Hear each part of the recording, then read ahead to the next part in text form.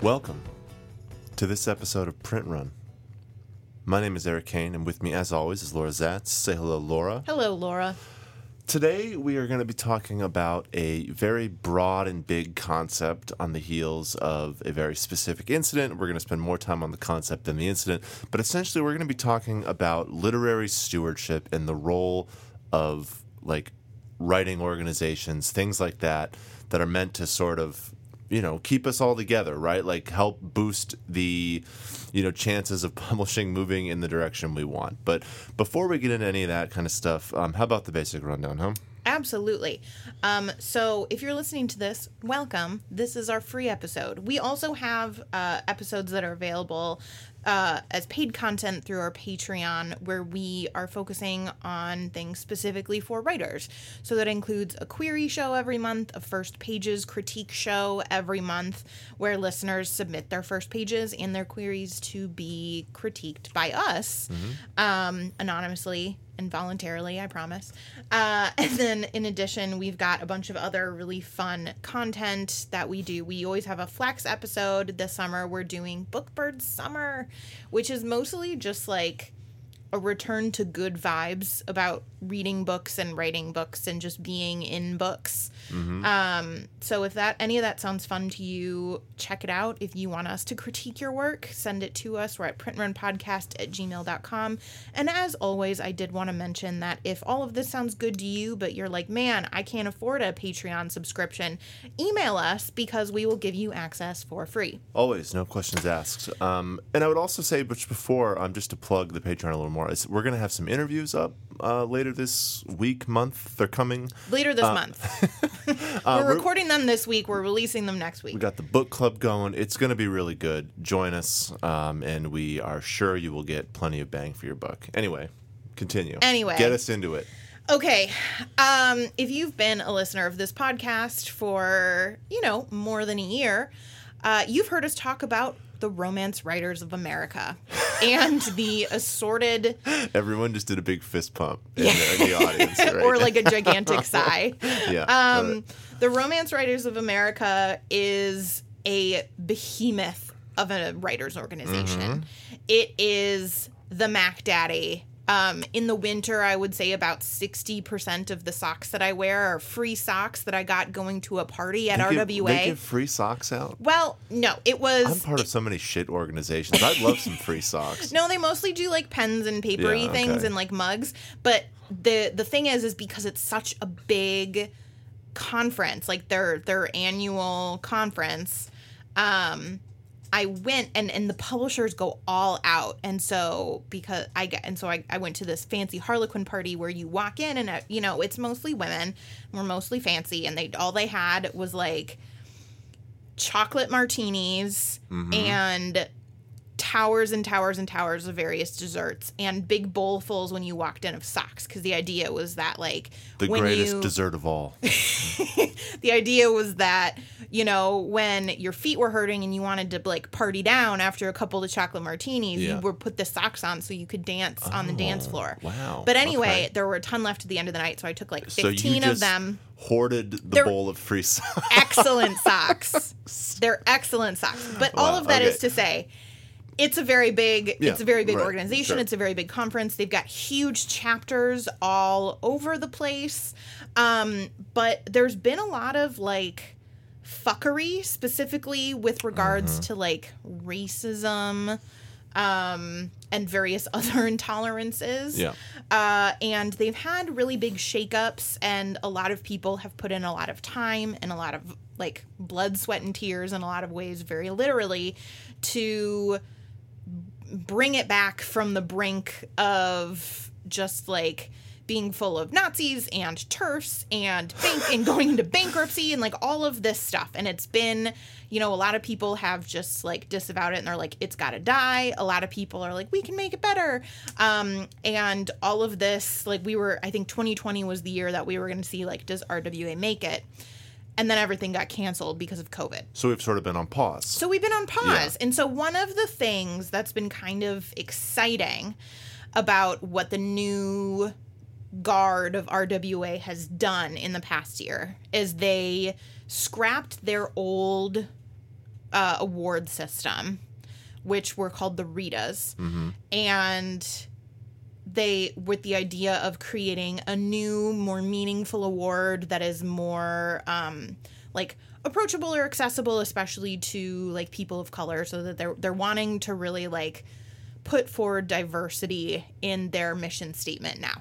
Mm-hmm. Well, this past week, Eric, was the awarding of the winners of the first Vivian Awards, which are what the new awards are named. That's the part that kills me about this. The first one. Award, yeah, the Vivian Awards are named after a still living Black romance author. And, you know, everybody was very hopeful about them. The winners of the Vivian Awards, 13, I think, out of the 14 of them were white women. But the problem specifically that happened last week had to do with the winner of the religious and spiritual category, the winner of the romance with religious or spiritual elements. Yes. The winner was a book called At Love's Command, and the biggest thing you need to know about this book is that the hero gleefully took place in a massacre of Native Americans. So, actually, I want to stop actual there genocide. I want to stop there for a second because you were describing this because I don't. This is outside of my world. You don't work in the sphere, right? I don't work in romance, but you know, I get my information from online, and I get my information most importantly from Laura when these things come up. A lot of early morning text messages. Yes, and you were saying to me, you were like, you know, this weird genocide book won this award, and I was like, okay, well, what does she mean by that? What is she like? What term actually belongs instead of genocide? Because obviously there's no way that a book like that centers genocide as like the main plot point would be the winner of an award. But it actually turns out I went and looked, and I even read bits, you know, there are like passages floating around the internet. It actually does seem like the book centers on a literal genocide. Like it's I was pretty appalled, but obviously there's a million different things that we could talk about in terms of like the problems for why something like this, you know, wins, why something like that specifically would win the category for like spiritual and religious elements, because it's sort of like, I think in the statement here, actually, I want to read the statement that they gave. Just for the timeline here, the book won, Let me pull it up. People got mad, and then the president of RWA released a statement, and that's where we're at now, Eric. Okay, so here we go. This is the description of the category, which I think is really interesting. That the head of RWA released without any oversight. Romance with religious or spiritual elements as a subgenre of romance requires a redemptive arc as a genre convention. Okay. Essentially. Well, not okay. Well, okay. Actually, you're right. That it's not okay. It's not okay. But at least, well, we've kind of dissected this before. What they're really saying here is that this is a Christian category, right? Not a religious and spirit. Like, it's a very specific subset of religion and spirituality that they're referring to. So as a Catholic, you read that and you're like, okay, that makes sense. As a Jew, I'm like, that doesn't make any sense. No, I guess I look at that.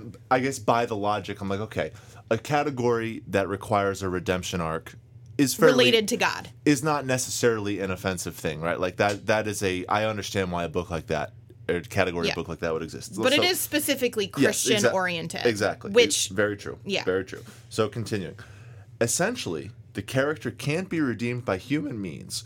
Only through their spiritual/religious awakening can they find redemption for their moral failings and I really want to emphasize or crimes against humanity. Like genocide. So, and then it says, according to its subgenre conventions, the book in question finaled and won for this category. I mean, it's basically saying that the category hinges on the guy doing a war crime or something, which obviously this book succeeds at in flying colors.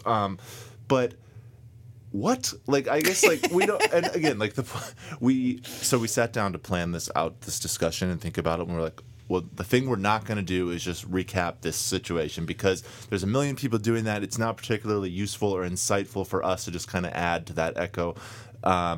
But man, what a wild thing to have win your award, especially the first award you introduce after your last award was a Nazi romance. You know what I mean? Like, it's just, yeah. But all of it is to say, and I think we've even asked a version of this question on the show before, but it's really a good time, I think, to readdress it. And I'll open it with you, Laura, is what is the point of organizations like this? Like when we think about something like RWA or any big, I don't know, genre writing like organization, anything that is purportedly meant to... Or professional writing organization. Any sort of professional org related to publishing or the arts or whatever. Like, what is the point? And how can they do what I think we would all like them to do, which is like be literary stewards of like a better, more equitable like publishing world? You know what I mean? And so I don't know where you want to start with this, Laura, but like I guess we've sort of spent some time reflecting today on like obviously what we would change, you know, and how we would kind of make these things, like if we were like starting an org from scratch, like what would it involve, any of that kind of stuff. But just like, I wonder if on a fundamental level, what is it that seems to be such a feature of RWA and orgs like it? I mean, we're singling them out because they're the one in the news right now, but like this is not... Problems in professional organizations like this come up all the time. And like what fundamentally needs to change? You know, like how do we, like what are we actually needing to reorient toward here? Yeah, so I think I think the important place to start, and I think the important place to dig in to the truth of all of the questions that you just asked are when things go wrong, right? Right. And in at least my circle of the world, in terms of organizations where things have gone wrong, there are two very glaring examples. There's RWA in all of its like weird racist formats. Like this is not the first time like a super like offensive book has won an award from them. This one ended up being rescinded, which people in RWA are now having trouble with about whether that's allowed in terms of like... I believe someone called it communism, which is a really funny definition of communism to me. Yeah, that is a artistic use of that phrase. And then the other one is like with the Hugo Awards. Yeah. In science fiction and fantasy, like the sad puppy nonsense, which we've, you know, it's several years old. It's very complicated. Basically, those awards, somebody tried to like hijack those awards and to make it so that like social justice warriors couldn't win. And so there was this whole year of like the people who were voting for the Hugos, which are basically the people attending Worldcon every year. Yeah. If you buy a ticket, you get to vote. But basically saying we choose to not give an award versus give an award to the people that you pushed through this nomination process. And then that way, and then they were able to like change the things. And it hasn't been perfect, but like, so when things go wrong, and I think that with RWA, there's been just this deep failure at like what they're saying and what they say that they're trying to do, and then not actually like building a foundation where that can stand on its own. And so then things go wrong and then they have to fix it. And then they end up saying like, it's important for this book to have war crimes in it. Which is like categorically untrue. I've been told that the RWA and the president has apologized to their, not to the public for that statement, but to their constituents. But I think the problem specifically is that so much of an organization this big is like who gets to like be in it, and like that. So there's this thing that happens in really big organizations where they just require so much time and attention, and they become this larger than life sort of organization where some people are mostly about the organization rather than being about a writer who is in the organization. And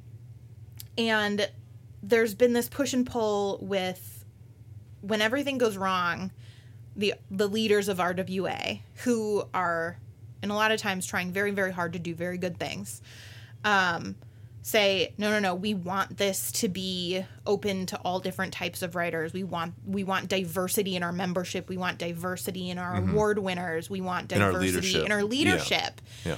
And the problem with that is that it's a sort of like glass cliff situation where, they make this change, but then the pushback is, well, I'm coming here to just like write my books and to like have some fun, and it's like a social club, right?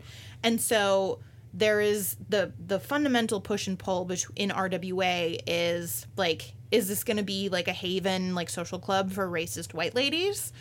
Or is it going to be like a forward-thinking, diverse, professional organization? And so that tension sort of sits at what I think we're going to take this conversation now, which is like, what is the point of this and what should it be? Because the thing that it feels like everyone who I see talk about these things online and, anyone who really listens to a show like ours, at this point, our audience is probably a little bit self-selecting, you know what I mean? I don't think we are attracting the type that would disagree with what I'm about to say, which is that it feels like a lot of people really want organizations like this to be focused on support and equity and inclusion and making sure that people who try to make a life, in whatever way that means to them as a romance writer, have the resources and community and information and transparency available to them so that they can make the best and healthiest and most sustainable go at it, right?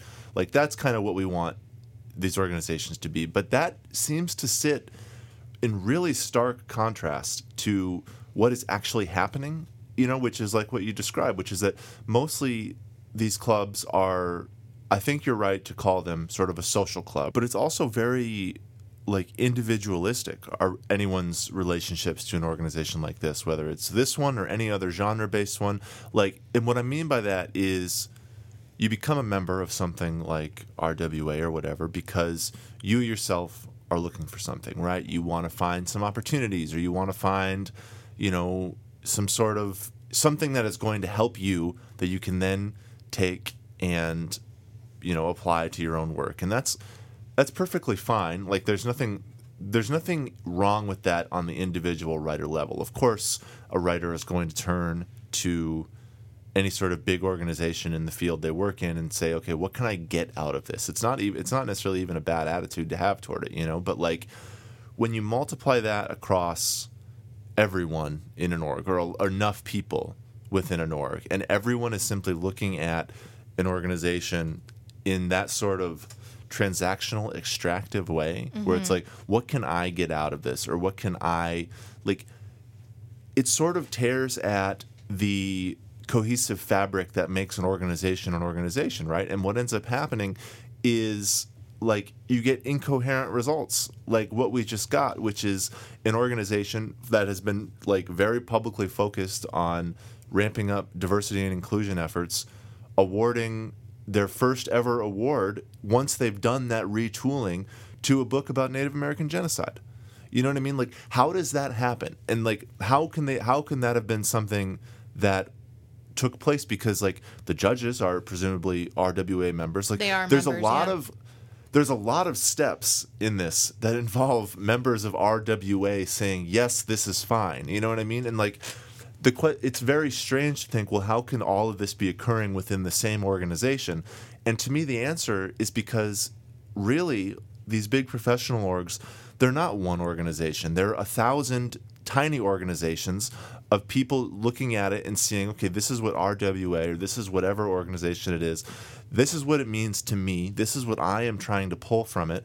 And I don't have, and this is the crucial part, I think, I don't have to be in true good faith commune with anyone else who's a part of this organization, right? Like, I'm here for me, And that's the end of it. And I think when we think about how do we want these organizations to transform, how do we want a literary collective, whatever that ends up looking like, across whatever field, how can we get it to do what we want it to do, which is very much not this, like, how can we get different outcomes? I think that fabric is really important.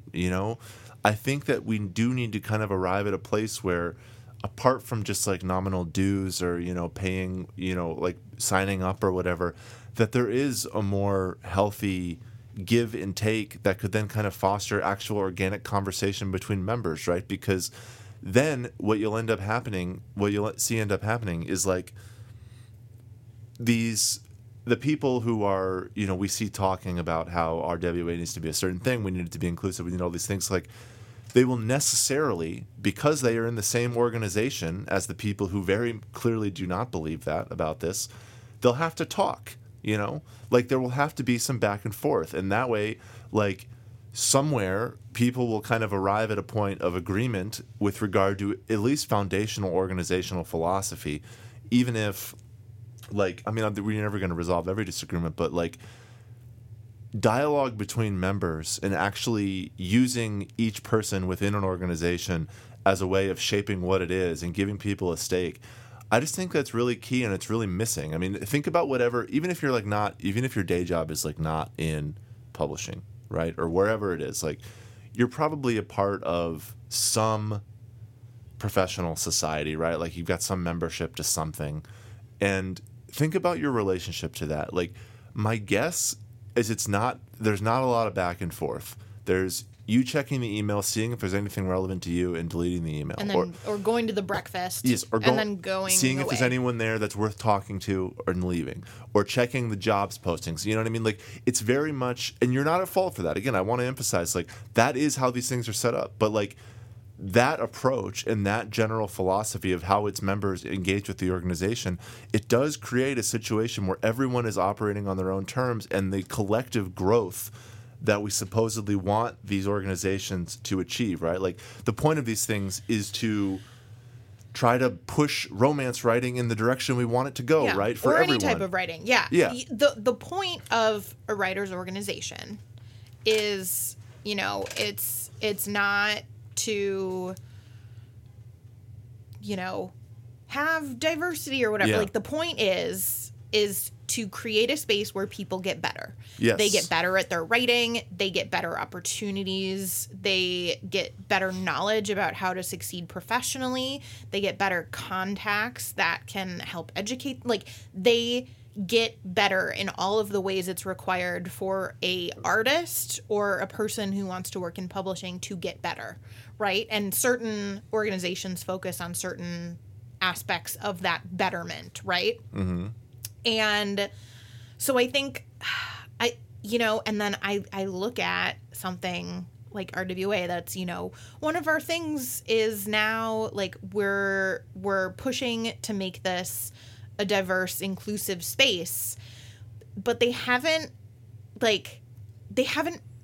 convinced their members why that's better. Like, I mean, you and I sitting here, we know because we can draw the line where it's like, okay, so if we have a more diverse group of writers, we're going to have a more diverse and more exciting set of stories.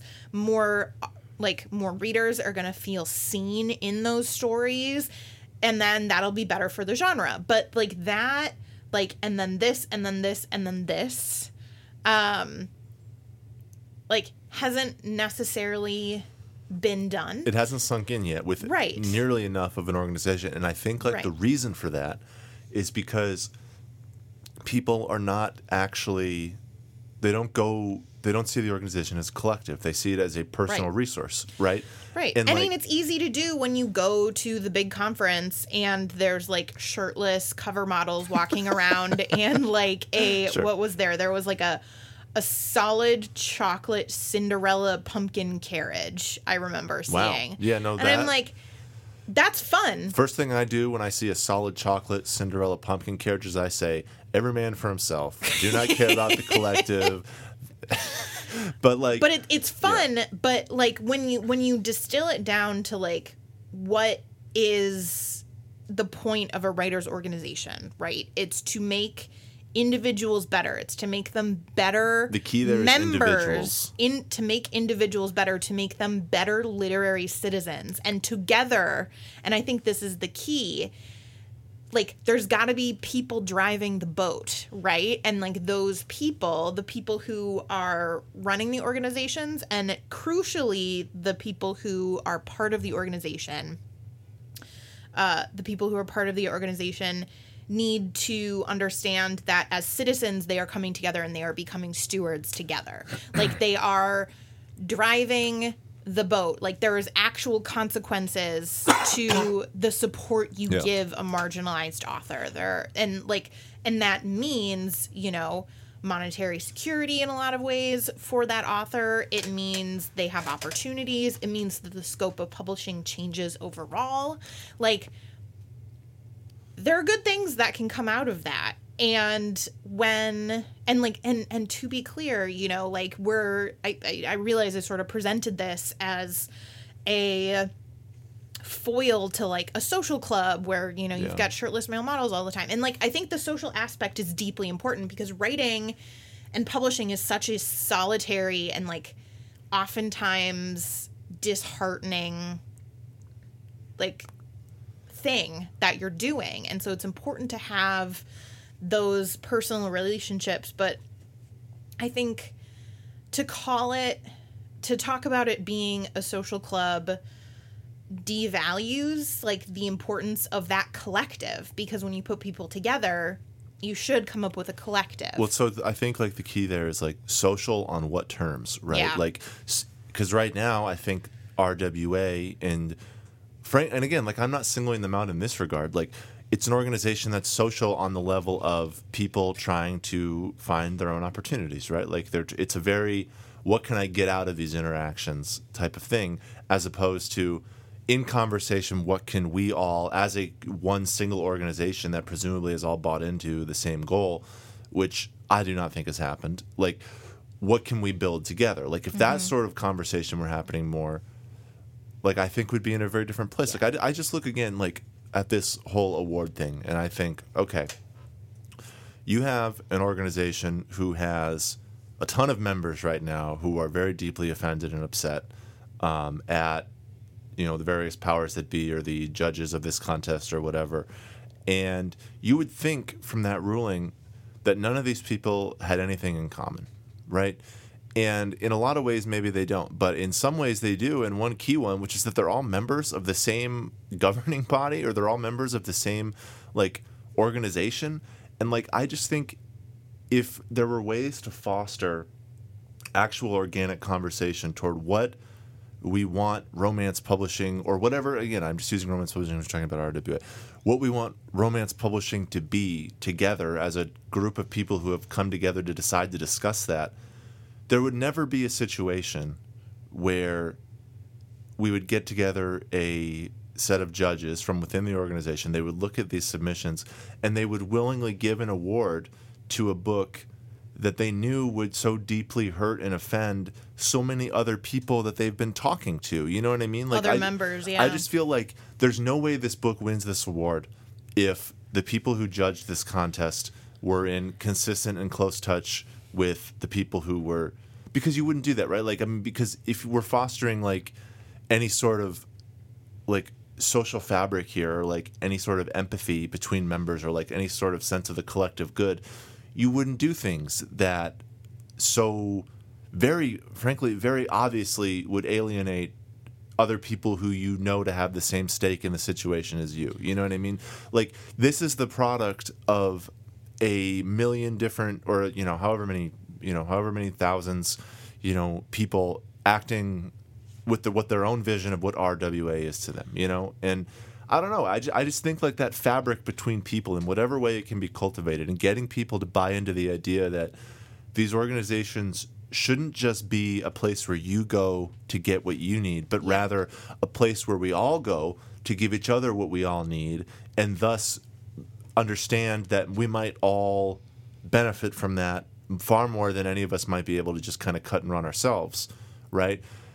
Things like this, I think, would disappear a little bit because you wouldn't do things that hurt people you are aware of, you know? If the buy-in was more than who has, you know, $2,000 to go to this fancy hotel for a week, and like who has money to pay for agent critiques, and like who, you know, like who has the money to buy in. Like if the buy-in is more than financial, and it's an access isn't like, it's not transactional, right? Because like I feel like a lot of organizations right now, and this expands beyond writers organizations, but I'm thinking about, you know, those businessy ones that, you know, that it's so transactional. It's, well, okay, I pay this much for this club, right? This women's club, this professional club, this young business, whatever,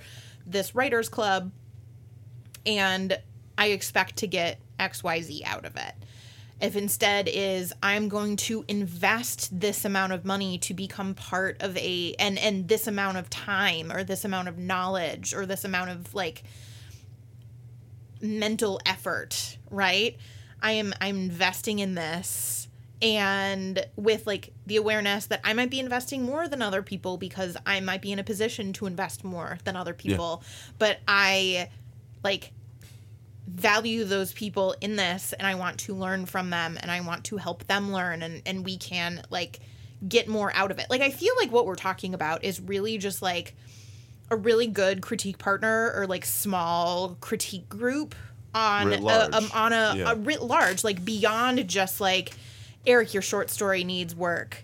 Like beyond that, it's taking that idea where it's like, if you critique my work, I'll critique your work, and we'll both be better for it. Yeah. Right? Right. Well, it's the sense of non-monetary buy-in. I think you're exactly right, where it's like, if you want to reshape these organizations, if you want something like RWA to actually take up a more radical disposition, you know, than the one it has, which it really seems like, just watching from afar from my little corner of the litfic world, like it seems like what people want, right? Like they want RWA to be an organization that reflects the sort of, I don't know, I guess you would call it progressive viewpoint that, you know, many of its members hold, and which, I mean, just for the record, I certainly hold. Like, the way you're going to do that is you have to make the buy-in something other than pure transaction, right? Like, it has to be... You have to approach it like... I mean, I think even talking about it like it's a pure transaction is wrong, because it's not commodified. Yes. It's not a trade. Yes. It's a gift. It's an investment. It's we have to separate people from the idea of pure transaction. Yeah. Because then they will start thinking less in terms of their own personal, what they're getting in and getting out, and more in terms of, well, what are we making here together, and how, and if you're going to still be callous and professional about it, how can that benefit me? And like, I do want to emphasize, like, this is why I kind of said... The point is for it to benefit you. Yes, that is the point. That's what I want to say again. That's why I tried to be really overt at the beginning of this, to say, like, when I say people go to these organizations and they're only looking out for themselves, there's 0% at fault for that right now, because that is simply what they are. And like, writing is tough. Being in publishing is tough. Of course, people are going to these organizations thinking, how can I use this body of information and resources and things to try to find my foothold? Like, there's absolutely nothing wrong with that. But a shift broadly does have to occur for these spaces. But I guess like what I'm saying is, like, given how publishing is, given how people are approaching these organizations, like, this is what you're going to get. You're going to get people coming to these things with completely separate notions of what RWA is and should be. And until there's some sort of like attention paid to the collective fabric and what anyone who is a part of this organization is both putting in and expecting to get out, then I don't know that you're gonna change it, you know. And I think, you know, we were doing our little like utopia exercise of like, well, what would the, you know, literary orgs, you know, exactly as we want them do? And it's like, the answer is just that I mean, in so many ways, the answer is that publishing would just look entirely differently than it does. Like writing would be a job that you could have. Okay. But the point is, you just have to get a little bit of that buy-in early, because otherwise we're going to be kind of stuck doing this again in a year when something else happens at a different trade association. So I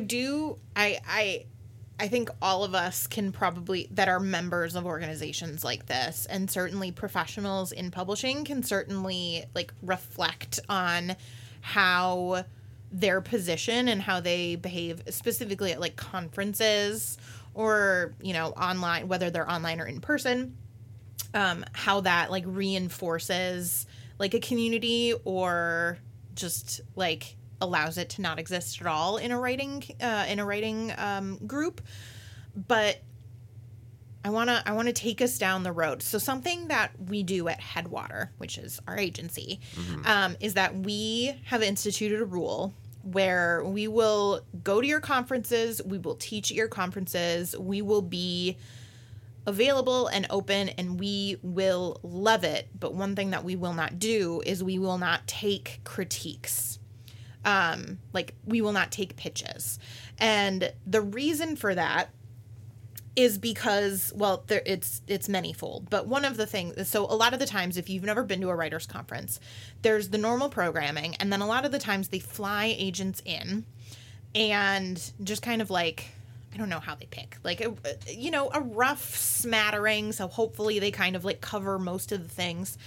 They fly agents in, and for extra money, you can have 10 minutes with them and pitch your book with the hope that they will say, yes, I will read your book. The chances of you finding the right agent for you in your career at one of those things in that environment is super low. Yeah. And so, and also there's a huge barrier to entry in terms of the cost of it, right? And so basically, we're brought in to make extra money for the conference so that it can be put on. And I don't begrudge them making extra money, but I do begrudge them charging for access to me when querying me is free. And most importantly, I don't think it's a valuable use. And it's not a community-oriented or a career-oriented use of the author's time or money. So instead, what I'll do is I'll say, I don't want people to pitch me, but what I will do is I will see anybody, no matter what genre they write in, and I will spend 10 minutes with them working on their pitch. And give them something more durable than a yes or a no. Exactly. Right? Something that isn't just purely transactional. Right. Trying to make that time. Because, and this would be a whole other separate episode about conferences and stuff, but the point is trying to orient toward skill building, sustainability, sustainable skill building, as opposed to yes or no pipeline managing. Right. And I want if they're going to pay money, I want them to pay money for something that they can use then to bring to everybody, rather than just paying me for a yes or a no, where I don't see that money anyway. Right. And so on our we rail all the time about the ridiculous's of the cottage industries that have popped up specifically around querying and querying writers, mostly because querying it's most of the people do it who want to be published because it's the first step, and it's really easy to teach and learn and correct because it's very formulaic. But the thing is there's a bunch of people who have now created jobs around and businesses around, I will teach you the secret. I will tell you that there are specific rules, and the reason that you are not getting requests is because you put you your didn't follow work my formula. Right. And that's not a thing. I did a big rant a week or two or whatever on Twitter about how that's not a thing. And I'm just thinking about if we were in a community and that had, or there was a writing community, there were many writing communities that had that sort of lasting oriented, we're going to make everyone better. You would you wouldn't have individual writers, first of all, falling for that sort of thing. you would be able to bring in publishing professionals in a constructive, collaborative way Right. rather than like teaching a class about here's how you do a query, right? Like that's not super like useful with our expertise. It's not super useful for an editor's expertise. Yeah. Like what we can talk to you about, like we can go so much further in depth and bring so much more value that if you had a community rather than just a like group of people who are trying to like get something out of it, but all of that something is different. Right. Like if you have everybody working together, you're going to level everybody up so fast and you're going to be able to use the resources you have better and more effectively. And like, quite honestly, I prioritize certain conferences based on like how, I don't want to say like advanced, but like how specific or in depth or like beyond just things you can Google and things that I'm like like if I don't have to combat the cottage industry, like one easy trick to get a request, I will go to those places over, you know, the big flashy conference where I just sit in a room and it's like a cattle call and I just have to say yes or no to everybody, or I just have to tell people like, this is what a metadata paragraph is. Well, I think like just to loop it back to the idea of like what should a literary organization be? I mean, I think you touched on something really good there, which is that embracing a sense of collective responsibility as opposed to individual transaction, it expands the possibilities for what these things could be and the outcomes we could get by so much. Like, I mean, I just think a lot about like when we've talked in the past about imprints shutting down or reshuffling, you know, we talk about the fabric that gets lost, that sort of intangible things. You can't just take these things apart and put them back together again so easily. And I think that I say that because it sort of speaks to this idea of it's really special and profound when you get a group of people who have bought into the similar framework of like, this is what we're trying to be collectively, as opposed to here's what my specific career is trying to do right now. And that's something that only develops organically through trying to foster it, you know? And I think like the way to avoid, or, you know, missteps like giving an award, giving your diversity focused award to a book that centers on a Native American genocide, like the way to avoid that is to just get everybody in conversation with one another at a much earlier and far less transactional context, you know? And because, I don't know, it just seems like the key here is that not everybody agrees what RWA is or should be. And it's not that they have to totally agree about everything, but like even just talking, right? Even just having interactions and like being in discussion with one another, seeing each other not as like, you know, isolated people, but as part of the same group, which they are because they are members of the same place. Like that should matter a lot more than it does, you know? Yeah, I think there's something to be said about writers who work really hard to make this endeavor not a lonely one. And I think there's a lot of space in large organizations that are unfocused and transaction based. I think there's a lot of room to be lonely in those spaces. And there's a lot of room to be taken advantage of in those spaces. So, yeah, I would love to challenge all of the writers and all of the agents and all of the editors and everybody who in some way, shape, or form takes part in these organizations to see what little thing you can do to make it better and to be part of, you know, a great movement of literary stewardship. And maybe that means burning it all down and starting from scratch. And maybe it doesn't. But I think it's a really worthwhile endeavor. Yeah. No, me too. I mean, I think like we have to, I mean, it just feels like across so many different parts of publishing, people are sort of coming to terms with the fact that we're going to have to totally rethink some of these models. And yeah. I'm honestly energized by it, though. No, it's interesting and good work, and it's important work. It means a lot that like you and I are able to say, no, we won't come to your conference and do do like pitches, but we'll Yeah. do critiques, and we'll teach this class, and we'll do this special thing for you. Sure. You know, like it's exciting and it's fulfilling, and you know, I know you're a writer from a creative standpoint. Yeah. No, I mean, You it's come out of certainly that a with healthier much environment. more. Yeah. So Yeah. anyway, let's all push for that. You know, that sort of cohesive collective fabric as opposed to every man for himself. And if you've got one of those going, I would love to hear yeah, about it. no, send us examples. Like if your writing group does something really cool, we want to hear about it. We'll highlight it. Like, Yeah. send it to Hell, us. invite us. We'll come and we'll do like a whole Have thing with me you. over. I'll eat the snacks. I will. He sure will. I'll be a complete menace to your conversation. Let me in. Thank you all so much for joining us on this episode of Print Run. Remember to send us your suggestions, your questions, your queries, your first pages, or anything else. We're at printrunpodcast@gmail.com, and we will see you for a regular episode. Maybe not next week, but Soon. very soon. Soon. Happy Bookbird Summer, everyone. Bye.